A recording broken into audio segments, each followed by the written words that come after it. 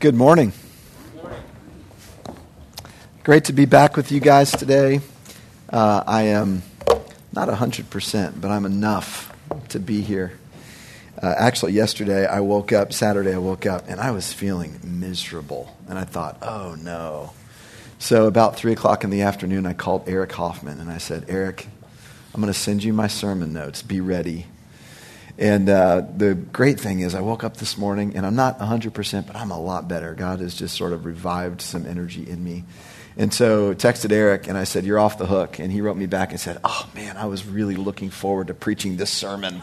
It's such a great text. So sorry, Eric, you don't get this privilege this morning, but it is a wonderful text. It's a wonderful story. Open your Bibles to Acts chapter 8. It's that text that Joe just read, the story of this Ethiopian eunuch coming to Christ, this mysterious man, and Philip, the way God led him very supernaturally to the place where he knew that this man was going to be, where God knew that this man was going to be. Now, we mentioned already that the title of our series is Plan A. The church is God's plan A for the world. Why can we say that? Because Jesus is God's plan A for the world. Right? We wouldn't say that if Jesus wasn't God's plan A for the world, and there is no plan B. Skeptics will hear us say that, and they'll say, that's so exclusive. You know, how can you say that Jesus alone is God's plan for the world and there is no plan B? Well, when you hear that, or even maybe in your own mind when you think that, I think it actually is an indication that you don't fully understand the core message of Christianity, which is the gospel. And this passage is going to help us with that this morning. It's one of my favorite narratives in the book of Acts. It's very simple. It's very straightforward, but it's alive, right? It's relevant to where we are. In fact, this story, as we've gone through the book of Acts, there's several incredible moments as we've already traveled through 8 chapters or so. This one, to me, really jumps off the page. It focuses on 2 men. One is a follower of Jesus. One is a spiritual seeker. You have Philip, the Jesus follower, and you have this Ethiopian who is the spiritual seeker. Now, here's what's interesting about these 2 men. They're actually both after the same thing. What is that thing? They're after life. Just like you and me. They're after fullness of life. How can I be a part of something that's bigger than myself? What's my meaning? What's my purpose? What am I here to do? And I would even suggest that both of them find life in this incident. They find life in this story, and in fact, they find life really in the same way, which is very interesting. And there are lessons for us from both the Christ follower and the spiritual seeker. And I'm guessing most everyone in the room can identify with one of those 2 categories. So if you're a follower of Jesus, what you're going to see in this text is Philip's example teaches us that there's so much life available if we just open ourselves up to it. If we have eyes to see what God is doing, and then we say yes to it, and we obey, we take a step. Now, if you're a spiritual seeker, and I know there are some in the room, and I think that's fantastic that you're here this morning at a church for whatever reason. Maybe your wife drug you or your mom or dad drug you, but you're here this morning. And as a spiritual seeker, you're going to see in this text, actually, through this example of the Ethiopian man, that we believe joy in real life is one step away. One step away. And that's what this spiritual seeker found in our text this morning. Now, I said earlier, most everyone can fit in those 2 categories. Some of you are not a follower of Jesus. You would not identify yourself that way. You would also not say you're a spiritual seeker. You're just kind of cruising through life or whatever, and maybe spirituality is just not something you have a great deal of interest in. Let me say this. You may not be a spiritual seeker, but you are a seeker. What are you a seeker of? The same thing that all of us are seeking. You are a seeker of life. And not just life in terms of oxygen and breathing. Life that is true life. This sense of feeling like I'm connected to something bigger than me. I've got a purpose. I've got a meaning. I'm living in a way that feels fully alive. And the only difference between those that are spiritual seekers and those that are just life seekers, or the life seekers are trying to find life in some non-spiritual way. The spiritual seekers are trying to find life in spiritual ways, you see. So if you're here this morning, neither a Christ follower nor a spiritual seeker, you're probably trying to find life in a career or entertainment or family or relationships or, your money or your success, your approval. There's all these different things that we try to go after for life. And interestingly, you, I think, are going to identify with the journeys of these 2 men as well. All right, so that's all intro. Let's jump in to this text. Let me just, by way of background, before we jump back in, remind us who Philip was. Philip was an early follower of Christ, a part of that Jerusalem church. In fact, if you remember back in Acts chapter 6, the 12 apostles chose 7 men to help administer the tables to the widows. There was some lack of justice in terms of how the food was getting distributed to the widows. So they chose 7 men to help with this problem. Philip was one of those men. Another one of those men was a man named Stephen. You remember Stephen was the one that was killed. Stephen was the first Christian martyr. The reason that's significant is once Stephen's death happened, there was a big persecution that broke out against the Jerusalem church, and they were scattered out into Judea and Samaria, which is exactly where Jesus told them they would go back in Acts chapter 1. So the persecution breaks out. They're scattered. The result of their scattering, as Eric reminded us a couple of weeks ago when he preached this message, is the joy of the Samaritans who now hear the gospel proclaimed to them through Philip. And so we have this great passage back that Eric taught that talks about Philip being scattered, being pushed out of Jerusalem, ends up in Samaria, shares the gospel to Samaritans, who, by the way, were a hated group by the Jews. And guess what? People start coming to life. People start coming to faith. People start coming to Jesus Christ. And the result of that is joy. The end of that passage says there was rejoicing in that city. Interestingly, our passage is also going to end with joy today. That's a little background. Let's jump in. I'm going to pick it up in verse 26. 25 just gives us a little bit of background on where we are. For the sake of time, I'm going to pick up the story at verse 26. But an angel of the Lord spoke to Philip, saying, "Get up and go south to the road that descends from Jerusalem to Gaza. This is a desert road." Now, remember, he's in Samaria. Samaria is up north of Jerusalem. Now an angel is telling him, I want you to go to the south of Jerusalem, and I want you to go on this one road, this very particular road. And isn't it interesting that Luke goes out of his way to say it was a desert road? That'll come into play in a little bit. Verse 27. So he got up and went. Pause there for a moment. Let's not jump over that short little phrase. He got up and went. God told him to do something. It wasn't convenient. It wasn't what he had planned. I mean, he was seeing all this fruit in his ministry in Samaria, and one morning he wakes up and there's an angel. We don't know if it was a vision of an angel or, he was seeing it, face to face, but an angel told him, go to this road. Didn't say why, didn't say what he was going to find there. Just go to this deserted desert road. So he got up and went. That's the main lesson of this text for all of us who are followers of Jesus. Philip is about to experience something amazing, like actually something remarkable, something I would even say miraculous is going to happen at the end of this text, end of the story.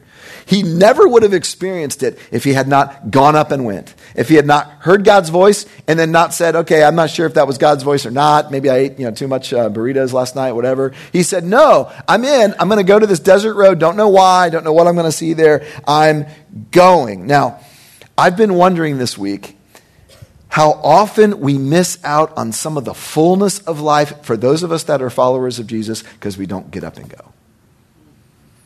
And you apply that to your own situation. Here are some of the excuses we make. We'll hear a clear word from God about whatever it is, about being a witness of Jesus, or moving from one place to another sometimes, or changing jobs, or maybe, men, it's just that you need to dig in and give attention to your marriage and your family, or whatever it is. We hear a clear word from God, from the scripture, and then we'll say things like, well, I'm not really sure that was God's voice, or I'm not prepared for that, or I'm really busy, or God's asking me to do something inconvenient. I will get to it later. By the way, this was not a convenient trip for Philip. This was a difficult trip. He had to go through or around Jerusalem. He didn't have any transportation. He had to go way out into the desert on this road. Fullness of life in Christ comes not just through hearing God speak through the word, but then putting feet to it, obeying it, living it out, right? Not just knowing truth, but living it out. And I would say living it out in community led by the Spirit. That's how we come into fullness of life. Now, I want to keep going in this verse, 27. Let's pick it up after that first phrase. There was an Ethiopian eunuch, a court official of Candace, queen of the Ethiopians, who was in charge of all of her treasure, and he had come to Jerusalem to worship. Now, this is very interesting. We'll talk more about this man in a minute. Let's keep going to verse 28. He was returning and sitting in his chariot and was reading the prophet Isaiah. Now we meet the spiritual seeker, and I guarantee this would have been quite a sight for Philip. Okay, this man would have had an entourage. By the way, don't think of like a Roman chariot with just like, space for one person and, one or two horses. This would have been a carriage, probably. That the word in Greek can mean chariot or carriage. Would have had multiple people in it. The man would not have been doing the driving. He would have had a driver. He would have had other people with him. He's an important figure. Now imagine Philip just standing by this road. Why did God call me here? And all of a sudden he sees a cloud of dust in the distance. What is this? Someone's approaching. As it gets closer, he's like, it looks like an African man. And he's dressed in really fine royal clothes, and he's got all these people with him. Turns out this was an important political figure. We know from Luke's commentary here that he was the Secretary of Treasury of his country. That's an important position. He was a personal servant of the queen. By the way, Candace was not her proper name. Candace is a title. Sort of like Pharaoh in Egypt is a title. Candace in this Ethiopian region meant the queen mother. All right, and she had a lot of responsibility for ruling the nation. And this man she'd put in charge of her whole treasury. He was, you don't put someone in charge of your money if you don't have their trust. So this man had really kind of risen through the ladder in this Ethiopian household. We know he was a eunuch. All right, let's talk about that. A little bit awkward to talk about, but we're just going to dive in. It's in God's word, right? What does it mean that he was a eunuch? It means he'd been castrated. Right? There's no other way to say it. Usually, this is quite interesting, this was a requirement for non-royals to gain power and influence in the royal household. Right? They had to be cut off, right? They had to be a eunuch. Why was that a requirement most times in these, Far Eastern kingdoms? Well, there's a very simple reason. The male members of the royal family did not trust non-eunuchs to get close to the female members of the royal family. That's the reason why. So there you go, a little piece of trivia for your next party. Now, here's what I want you to see in this, and this is why this is so important. This man had worked his way to the top of this government at great personal cost to himself. Now, he's successful. He's powerful in his own right. He's wealthy. We know that because he's in a chariot. There's another reason we know that, which I'll explain in a minute. We know he's educated. We know that because he's reading. Guys, only a very small percentage of the population in the first century could read. You didn't read unless you were kind of on the upper, the royal class, so to speak. And this man had kind of been brought into that. He could read, which is very rare. How do we know he was a spiritual seeker? Well, 2 clues. He was returning from Jerusalem where he had gone to worship. Why in the world would an Ethiopian travel all the way, dangerous, long, perilous journey to Jerusalem to worship? He was almost certainly not a Jew. He was probably an African man. I don't think he was part of the scattering, the diaspora. I think he was an African man. That's the clue that we get here. The Hebrews would have called a man like this a God-fearer. Right? So they weren't Jewish. They were non-Jews that recognized Yahweh as the true God. And so this man had come to Jerusalem to come to the temple for some reason. God had led him there, or he was curious, or he just wanted to sort of fulfill a lifelong dream, and he found himself trying to access the temple. Now, why do I say trying to access the temple? There was a Jewish law that said eunuchs could not enter into the temple proper area. No one who had been sexually mutilated could enter into that area. We don't know if this man knew that before he left Ethiopia. But imagine, he may have left his home country to travel all the way to worship the God of the Hebrews, and he got there only to be denied access. And now he's traveling back. He's going home. He's on his way home. He's reading from an Isaiah scroll. This is the most remarkable detail of all. Guys, individual people did not own Hebrew scrolls. It was extremely rare. All the scrolls were communal because they were so expensive. They didn't have a printing press, so you had to have a scribe painstakingly write every single word, copied from one to another, to another, to another. It would have been Very, very unusual for someone to own an individual copy. Most copies were kept in the synagogue for a whole town. A town would have one copy, and this man somehow, probably through great expense of his own, likely when he was in Jerusalem, he purchased, through great cost, an Isaiah scroll. Why would he purchase an Isaiah scroll? We'll talk about that in just a minute. Here's what I want to say now. This man had to really want to know God, did he not? He was a spiritual seeker. This is what Philip finds: a prominent African political figure, a eunuch, in a chariot on a desert road, reading from a Jewish scripture, and not just any Jewish scripture, as you're about to see. What are the chances? Well, the chances are actually pretty good, because God's in charge of this. Like, you're starting to get the idea God's doing something special here. He's aligning these things. There's no coincidences here. Let's look at verse 29.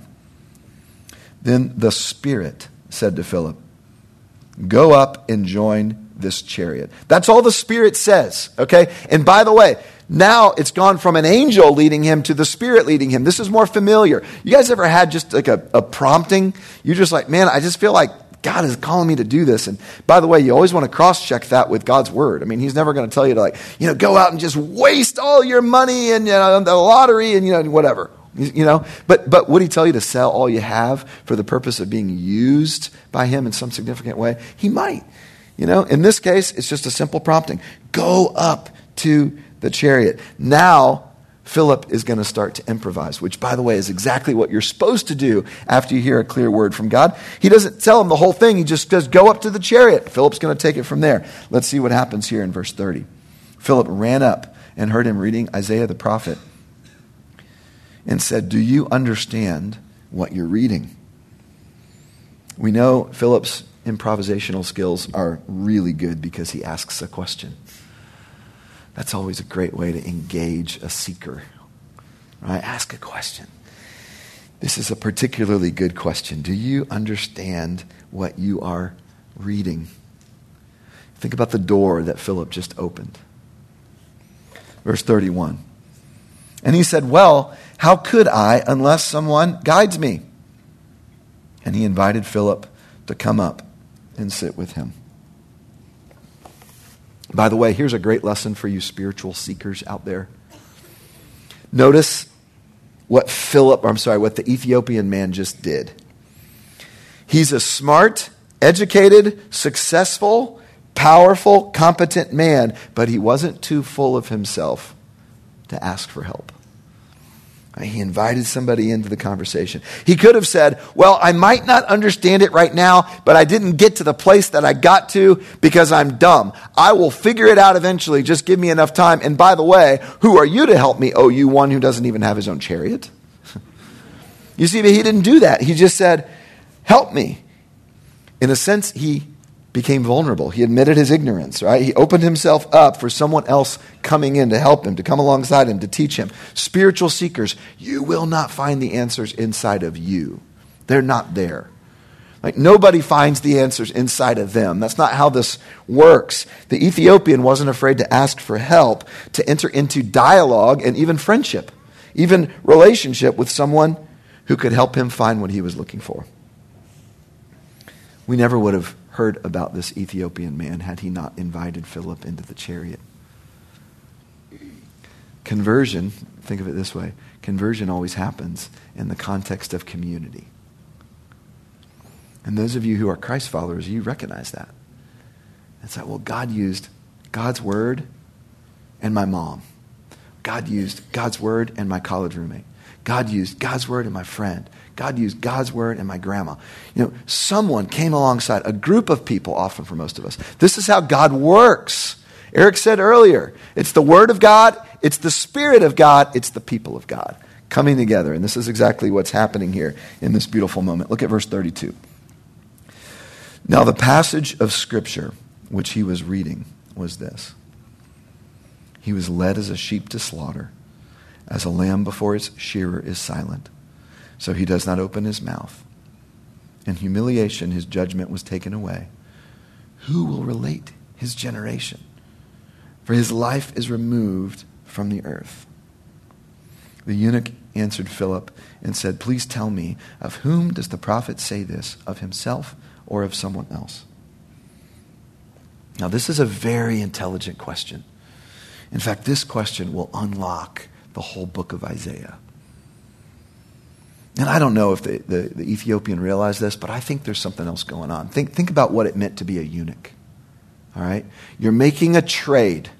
The trade is you can climb the ladder in the royal palace. You can have close access to the royal family. You can get the prominence and the power and maybe even the wealth that's carried with that, but you got to trade something else off. What are you primarily trading off in this culture? Future generations. That was everything to them. Your name was carried on through your children and your grandchildren and your heritage. That's what you're losing. Philip is reading about this man, Jesus, who was not a eunuch, but was giving his own future generations up, sacrificing them. Look back at the verse. Who will relate his generation? For his life is removed from the earth. I think the Ethiopian is finding some identification with this man. And he says to Philip, who's this talking about? Is this Isaiah the prophet or is this someone else? Who's the one? Now, this question is like a softball on a tee for Philip. Right? It's just like sitting right there and Philip's just going to take it home. What a beautiful question, because the answer, of course, is Jesus. So look how Philip responds, verse 35. Beautiful verse. Then Philip opened his mouth, and beginning from this scripture, he preached Jesus to him. That's all Philip had to do. Like, God set it up. God put the softball on the tee, and Philip's just like, all right, it's Jesus. You know? That's what's going on here.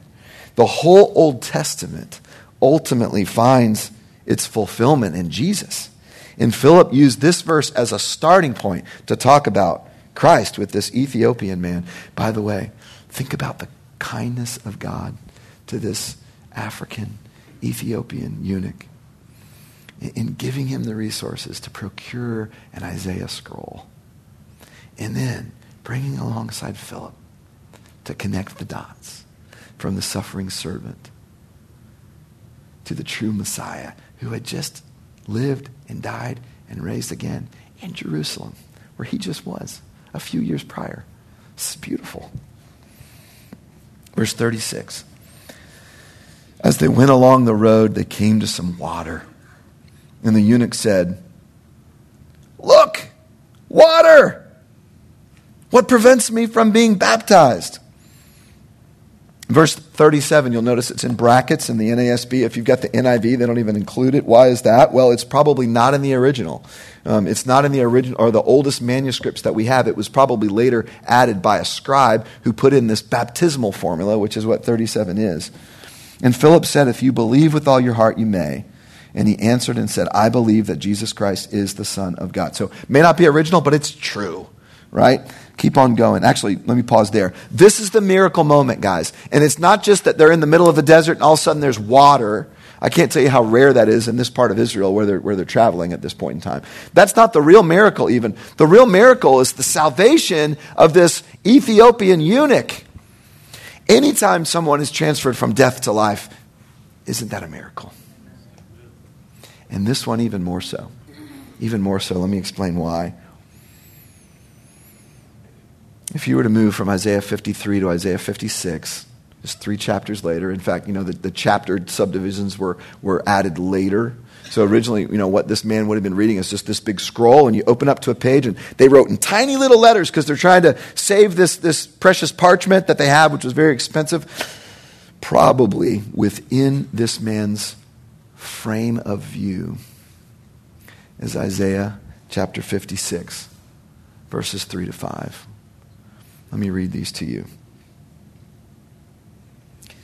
"Let not the foreigner who has joined himself to the Lord say, 'The Lord will surely separate me from his people.'" Pause there. What had just happened? This foreigner had gone to Jerusalem only to be turned away from the temple. It keeps going. "Nor let the eunuch say, 'Behold, I am a dry tree.'" Now let me explain the metaphor. The eunuch is cut off from having children. You see the metaphor. He's a dry tree. Let not the eunuch say, I'm just a dry tree. Verse 4, for thus says the Lord, to the eunuchs who keep my Sabbaths and choose what pleases me and hold fast to my covenant, to them I will give in my house and within my walls a memorial and a name better than that of sons and daughters. I will give them an everlasting name, which will not be cut off. Why did the Ethiopian have Isaiah? Isaiah contains the prophecy of hope for the eunuch. He's searching the scripture to find life that he thinks has passed him by. And Philip comes along. He says, it's Jesus. And so this man puts his faith in Christ at this moment in time. And so you see this miracle of a 700-year-old prophecy fulfilled right here with this eunuch. You see, the Christian message is incredibly inclusive. All who come. No one will be denied. Anyone who cries out and says, I need salvation and I'm looking to Christ will come in. Verse 38, he ordered the chariot to stop. They both went down into the water, Philip as well as the eunuch, and he baptized him. When they came out of the water, the Spirit of the Lord snatched Philip away, and the eunuch no longer saw him, but went on his way rejoicing. Look at the end result of this whole interaction. Once again, it's joy. Philip woke up one day with a message from an angel saying, so go down to some deserted road. Because he obeyed, not just heard, because he obeyed, he was used as an instrument of joy to a man he'd never met before and would probably never meet again this side of eternity. You see, that's life, guys. That's the great adventure. Finding our purpose, our meaning, and being used as a vessel of grace, a vessel of joy to other people. I love the theme of joy in the book of Acts. Everywhere the gospel spreads, joy spreads with it. As you are witnesses of Christ, you are carriers of joy. And that's the greatest joy of all, to be carriers of it, to be vessels of it to other people.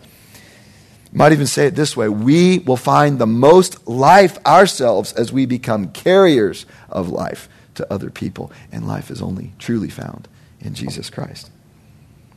Now, for this text to really come alive for you, you have to find yourself in the story.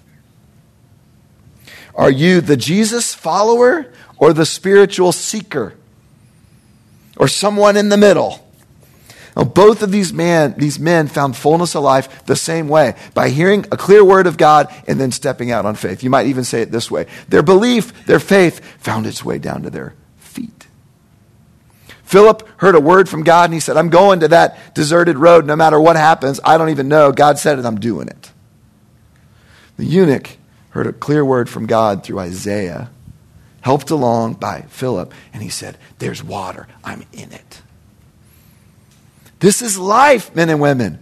Don't just believe, but believe in ways that actually force you to do and live and obey and engage and find the joy that Christ has for you in this life. Which one are you? Either way, the secret to life comes down to the same thing: responding to God's truth and living it out. Living it out. Putting feet to your faith.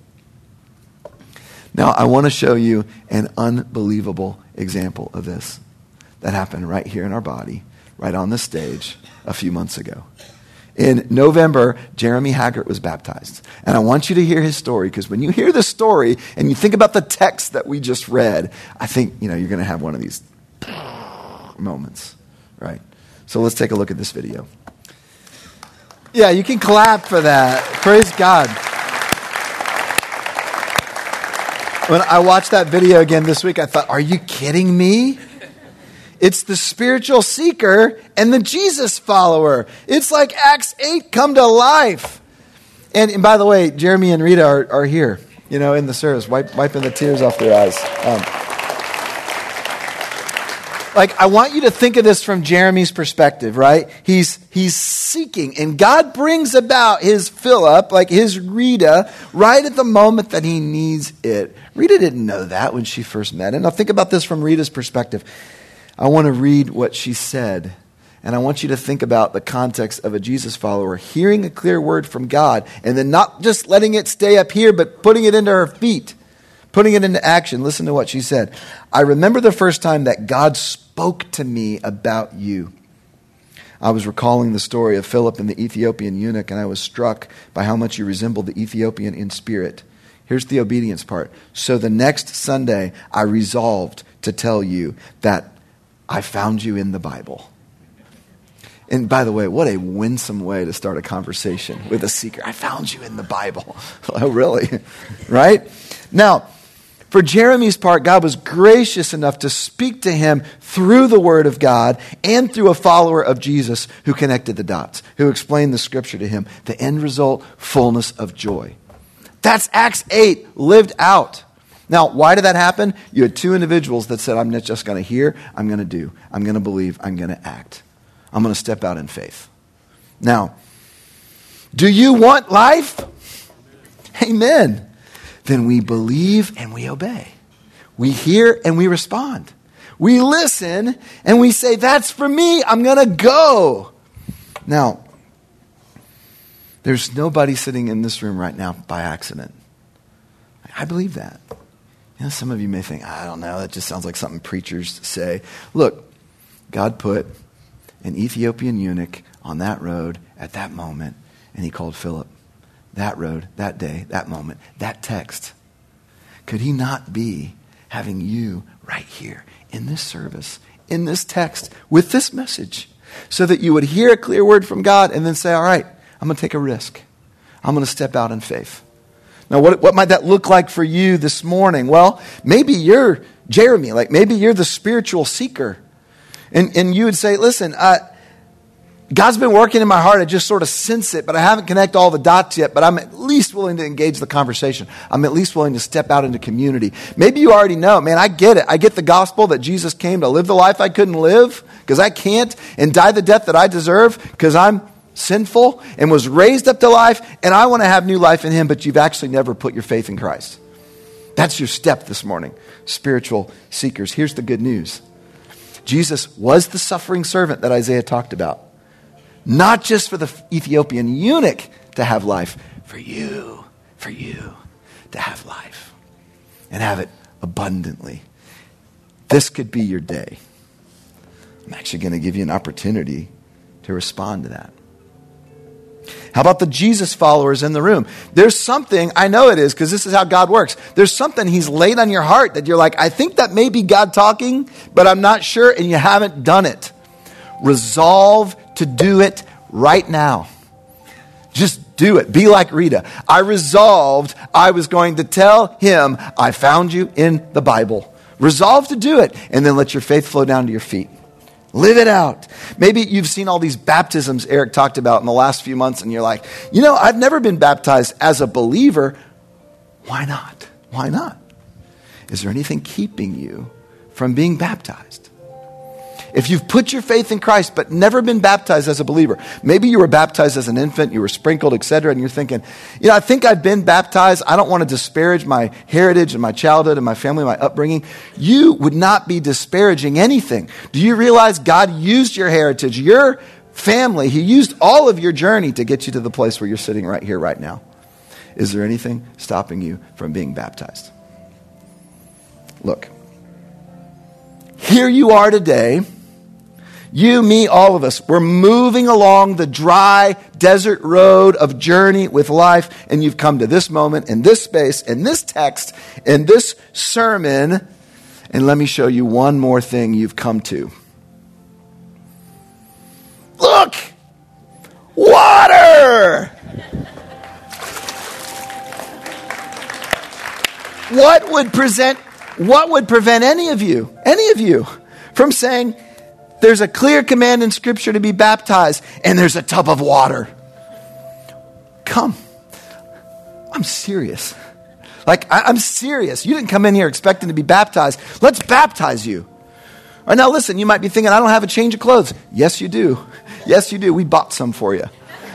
We got t-shirts. We got black shorts. They're all in the back. You might be thinking, I don't have a place to change. Yes, you do. We've got changing rooms set up in the back.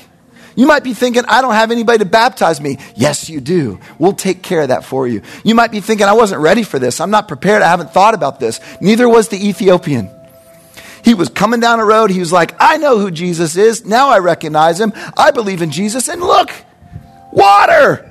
What prevents me from being baptized? We've done all the work so that nothing would prevent any of you this morning from being baptized. Don't think I'm going to wait till grandma's here. I'm going to wait to do it in the Jordan River in Israel someday. You don't know if you will make it that far.